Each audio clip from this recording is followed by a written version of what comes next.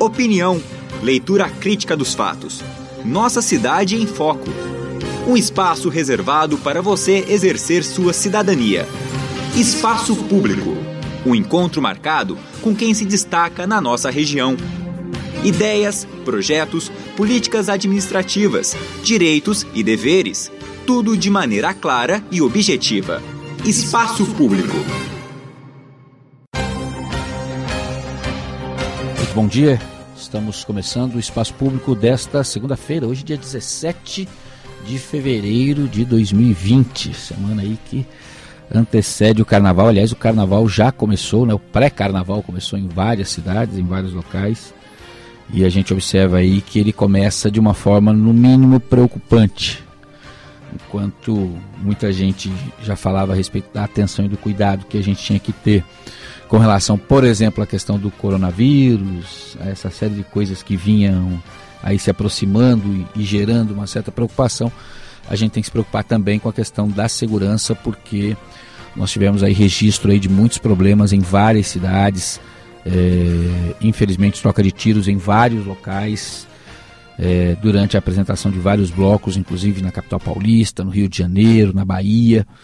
Então, para você que vai aí curtir o Carnaval, que vai viajar, que vai aproveitar, já vai se preparando, vai se tranquilizando para tentar evitar o máximo de problema possível, né? A gente sempre alerta muito em relação a esse período de Carnaval, por exemplo, em relação ao cuidado nas estradas, porque infelizmente muita gente alcoolizada acaba cometendo aí diversas infrações. Aliás, por falar nisso, nós tivemos no fim de semana um acidente que ocorreu na rodovia Presidente Dutra, em que um casal acabou falecendo, sendo atropelado de moto na via Dutra, e infelizmente, né, dentro do que nós temos em relação à justiça, que é muito falha, o condutor que se evadiu do local, não prestou socorro às vítimas, se recusou depois, quando foi encontrado em casa, a fazer o teste do bafômetro, foi levado para a delegacia e foi liberado depois do pagamento de uma fiança de R$ 4.500. Ou seja, como disse o nosso locutor aqui, o Ricardo Ferreira, R$ 2.200 por cada vida. Né? Infelizmente a justiça ela é muito permissiva nesse sentido. Então nós temos que redobrar a nossa atenção, porque a gente não dirige pela gente, a gente dirige pelos outros também, e no período de Carnaval a gente sabe que infelizmente algumas pessoas extrapolam. Então a gente já tem que tomar cuidado com essa questão das estradas, tomar cuidado também com essa questão dos blocos, essa questão das brigas. É preferível pedir desculpa e sair do lado do que querer arranjar qualquer tipo de confusão, qualquer tipo de problema, porque infelizmente a gente sabe que a coisa hoje está nessa situação em que muita gente anda armada, prestes a fazer bobagem, né? E aí, criminosos soltos aí fazendo coisas como o que a gente viu nesse fim de semana em vários locais do Brasil. E hoje nós vamos falar a respeito de trânsito. Já que a gente falou um pouquinho de trânsito nas estradas, vamos falar de trânsito interno, né? Nós temos aqui em nosso estúdio o Secretário de Mobilidade Urbana de Taubaté, o Luiz Guilherme Perez. Nós vamos falar a respeito aí da implantação de semáforos inteligentes. Bom dia, secretário, obrigado pela sua participação. Nós tivemos um termo de ajustamento de conduta firmado entre a Prefeitura e o Ministério Público, e por conta desse termo aí nós vamos ter aí algumas alterações, ou estamos tendo já algumas alterações em relação à questão do semáforo. Dá para explicar melhor para a gente o que realmente aconteceu? Bom dia. Bom dia aos ouvintes. Primeiramente agradecer a oportunidade de estar aqui falando com vocês, para poder esclarecer essas questões relacionadas a trânsito e mobilidade urbana da cidade. Esse foi um ajustamento de conduta firmado com o Ministério Público, para que a gente fizesse as instalações dos contadores regressivos junto aos semáforos onde há a fiscalização de avanço semafórico. Então fizemos a implantação já de todos os equipamentos. A gente já tinha esses equipamentos em estoque que haviam sido desligados anteriormente por questões de economia de energia. A gente também não tinha uma boa manutenção desses equipamentos, então a gente naquela ocasião optou em desligar esses equipamentos, fazer essa manutenção, e agora com esse acordo firmado com o Ministério Público a gente fez as manutenções, botou esses equipamentos para funcionar e já instalamos em todos os locais onde existe esse tipo de fiscalização de avanço semafórico, agora com esse novo contrato que foi firmado do COI, que é o Centro de Operação Integrada, que abrange também, além das questões relacionadas à segurança pública, também a fiscalização de trânsito na cidade. Certo. Como que o cidadão acaba beneficiado com essa nova estrutura, com esses novos equipamentos? Esse equipamento ele ajuda a alertar o motorista quando se tem um trânsito um pouco mais carregado, para que ele não faça o avanço do semáforo, e aí ele possa ser pego numa eventual fiscalização nesses pontos. Então esse equipamento ajuda também ao motorista então perceber o momento em que, com antecedência, perceber com antecedência o momento em que haverá a mudança do ciclo semafórico do verde para o vermelho, e ele também pode se programar então a sua parada devido ao trânsito que pode existir no local. Então ele ajuda nesse sentido de verificar o quanto tempo ainda lhe resta de tempo de verde, para que ele possa decidir se avança ou aguarda o fluxo evoluir, para que ele não fique então sujeito a esse tipo de fiscalização. Certo. Além dessa questão do temporizador, tem também a questão dos semáforos inteligentes, que ajudam a ajustar a demanda, né? Como que está sendo esse processo e já dá para sentir alguma vantagem? Isso já está acontecendo? Já acontece, a gente já tem em alguns pontos esse tipo de equipamento. A gente precisa ressaltar que esse tipo de equipamento só dá para ser instalado naqueles semáforos mais isolados, né? Onde a gente tem a onda verde, esse tipo de equipamento não ajuda, ele atrapalha, na verdade, até por causa do sincronismo que existe entre os cruzamentos. Então ele é instalado prioritariamente onde existem semáforos mais isolados, nas rotatórias. Já temos ali na rotatória da CTI, existe esse tipo de equipamento. Temos ali na rotatória da Rua Bahia, com o Amador Urbano da Veiga, também um local onde há esse tipo de controle. Na Faria Lima, também ali com a Rafael Braga, na rotatória, também existe tipo de equipamento. Na Rua Bahia, também com a Barreto Leme. Então, alguns pontos já é possível já ter esse tipo de equipamento, e ele ajuda muito realmente. Ele consegue otimizar os tempos semafóricos, diminui a espera, principalmente nos horários fora do pico. Então, como que funciona esse sistema?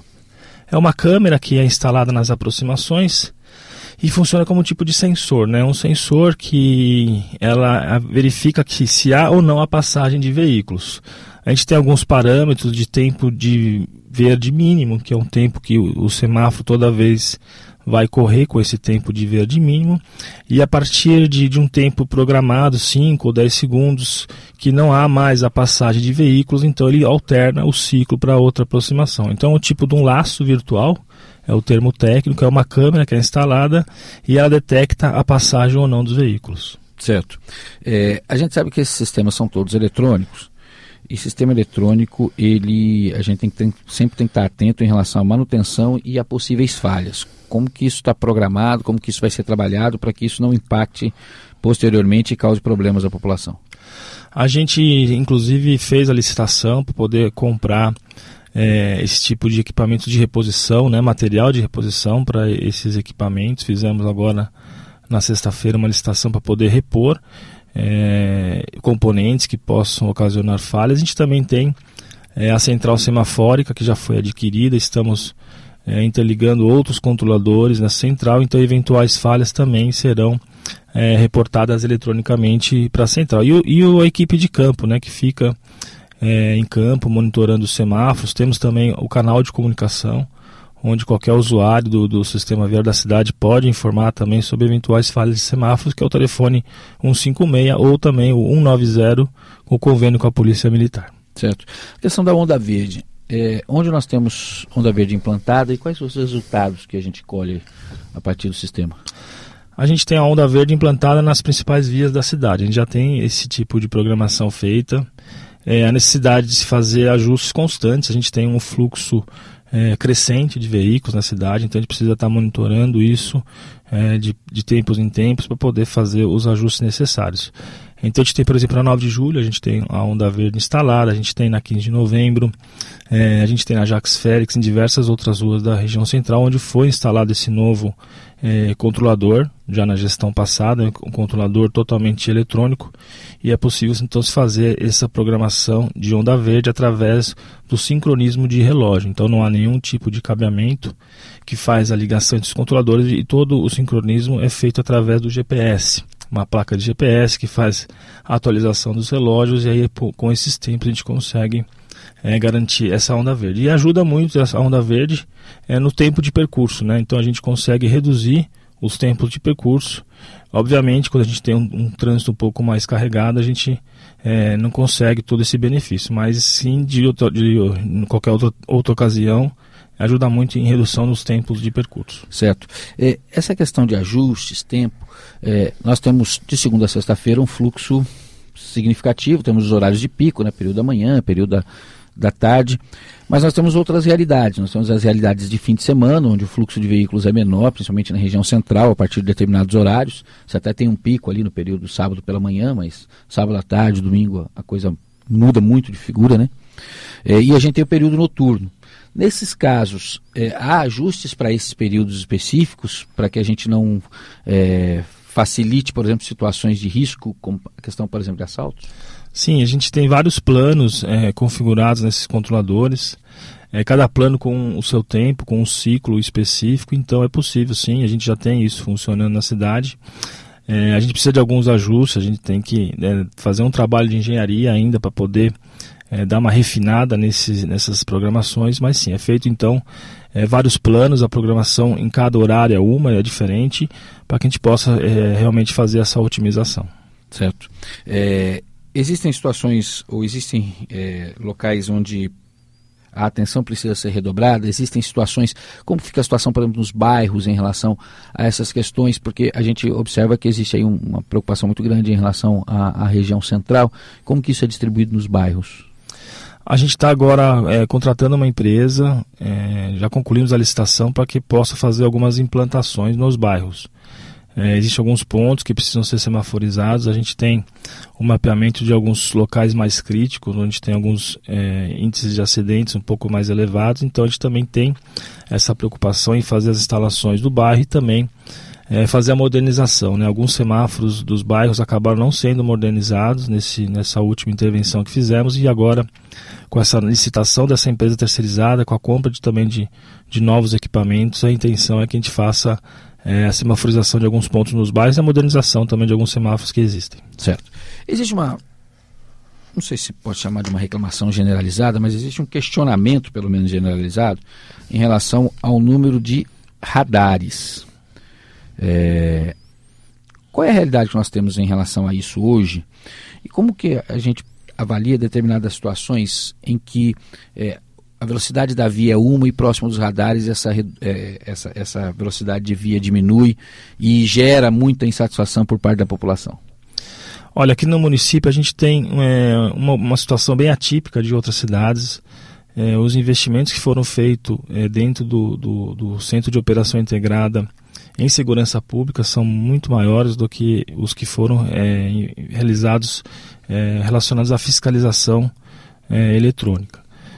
Hoje nós temos implantados 57 radares na cidade, sendo desses 38 radares que fazem a fiscalização de velocidade, 15 radares que fazem essa fiscalização de semáforo e 4 lombadas eletrônicas que fazem também a fiscalização de velocidade, com indicação da velocidade que está sendo aplicada na via. A questão das velocidades, é feito um estudo técnico para que esses radares possam ser implantados.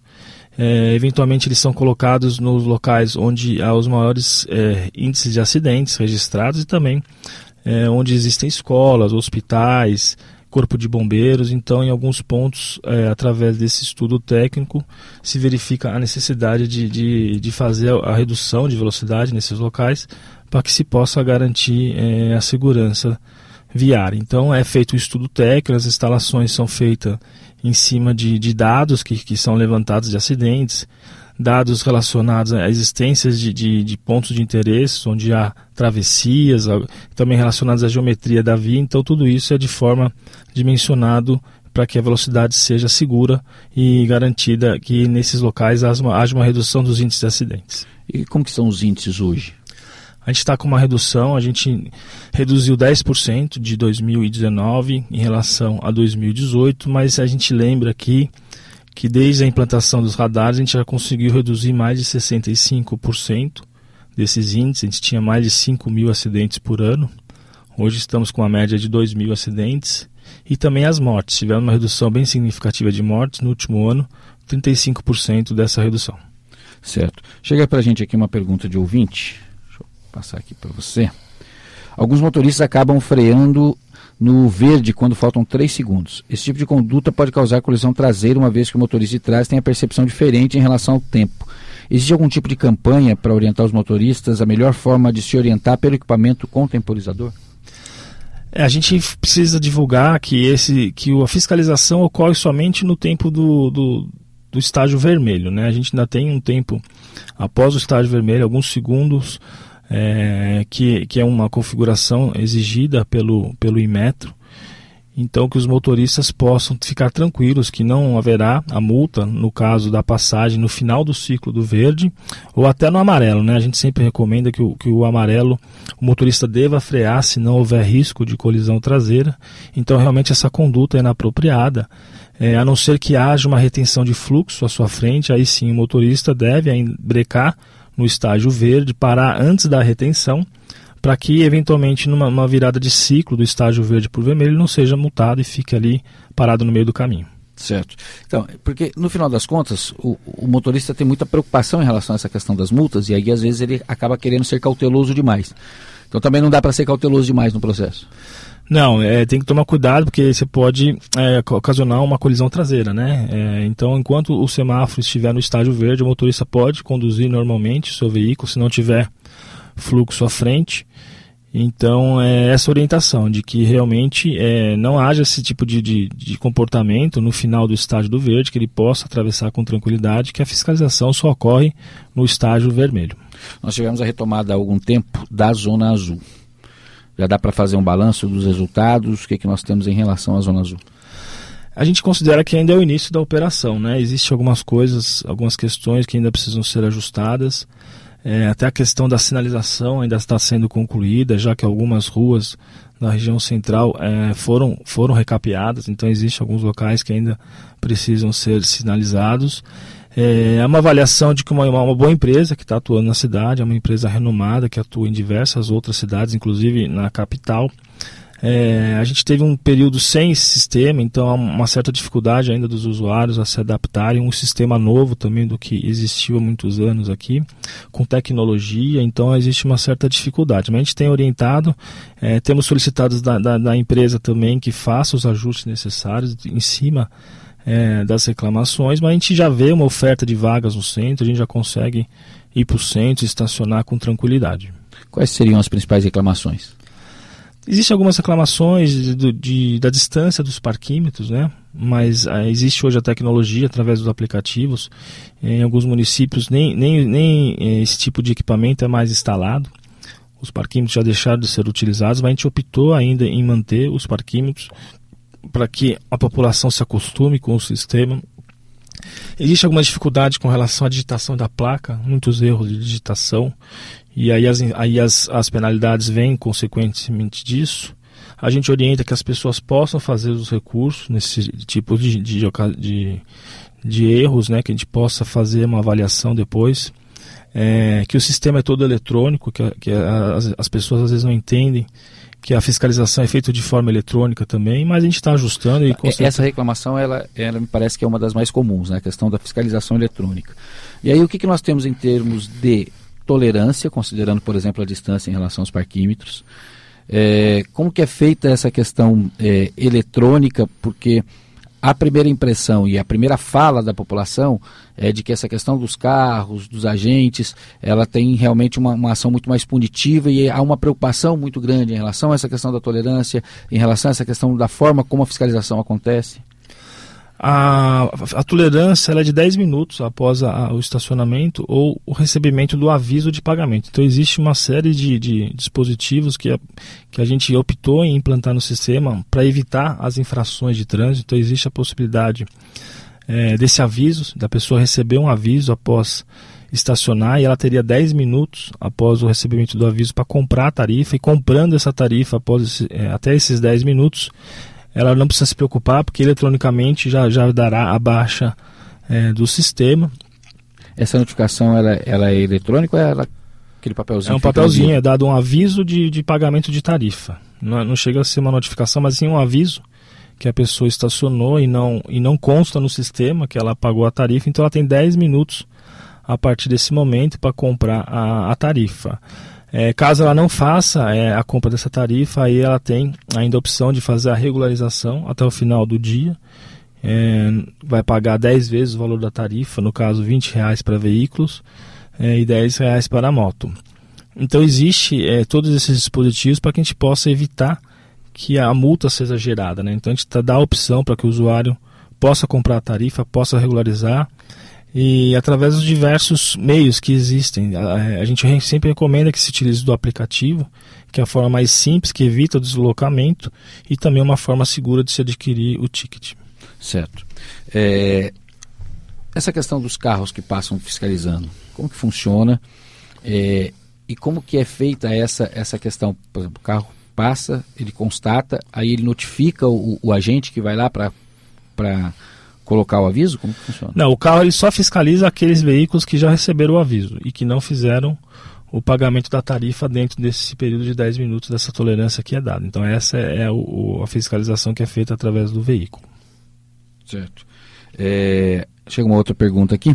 Como estão os cronogramas do viaduto da Assis Chateaubriand e a Estrada do Barreiro? Estão dentro do prazo? Você tem essas informações? A gente teve um atraso por causa das chuvas, né? Tivemos um período muito forte de chuvas aí que atrapalhou um pouco o cronograma, mas o prazo está mantido. A gente pretende concluir essas obras agora no final do mês de abril, mais tardar no início do mês de maio. Então está mantido o cronograma. As obras importantes que vem acontecendo. Na Estrada do Barreiro a gente teve uma rescisão com a empresa vencedora da licitação, então a segunda colocada retomou, então também houve um atraso com relação a essa obra do Barreiro, mas o viaduto está dentro do cronograma. A gente pretende concluir essa obra agora no final do mês de abril. Certo. Nós temos, aproveitando, é claro que a coisa é um pouco mais complexa, não sei nem se você tem alguma informação nesse sentido, mas nós temos aí a previsão agora do processo licitatório em relação à nova Dutra, em relação à rodovia Presidente Dutra, e aí pode ser uma renovação aí com o atual concessionário, pode entrar uma outra concessionária, dependendo de como for. Na sua visão, qual o encaminhamento e o que seria melhor? Manter a nova Dutra, porque o sistema já existe já uma relação, ou, em função de tudo que a gente acompanhou ao longo dos últimos 20 anos, talvez uma outra concessionária permita negociações melhores do que a que a gente tem tido? O que a gente espera é que nesse novo contrato haja os investimentos necessários para o município, né? Isso, inclusive, a gente já solicitou para o Ministério dos Transportes, através de ofício, já fizemos ofício para a NTT, estivemos nas audiências que ocorreram recentemente para tratar dessa nova concessão, inclusive com a presença do prefeito. O prefeito esteve lá pessoalmente fazendo as reivindicações. E são as reivindicações que todos nós já conhecemos, né? As marginais, muito importantes, a terceira faixa também, em toda a extensão do município, passarelas, transposições. Então a expectativa é que os investimentos sejam previstos. Não dá para falar de uma concessionária A ou B, porque realmente elas ficam atreladas aos contratos de concessão e aos investimentos que estão previstos nesses contratos. Então a expectativa é que com as solicitações foram feitas, a gente tem aí essa expectativa que nessa nova concessão o Taubaté seja priorizada, um trecho muito crítico, com alto índice de acidentes e também constantes congestionamentos, e foi nesse sentido que fomos reivindicar essas melhorias, e a expectativa é que nessa nova concessão todas essas infraestruturas, a marginal, a terceira faixa, as passarelas e as duplicações dos viadutos ocorram. Perfeito. Obrigado, secretário, pela participação. Nosso tempo se esgota. Espero que a gente possa, em outras vezes, vir falar um pouco mais a respeito dessas questões aí de trânsito. Eu que agradeço a oportunidade, estou à disposição sempre para poder atendê-los. Obrigado, bom dia a todos. Chegamos ao final do Espaço Público desta segunda-feira, agradecendo mais uma vez a audiência. A gente retoma amanhã, a partir das 8 da manhã. Tenham todos um ótimo dia.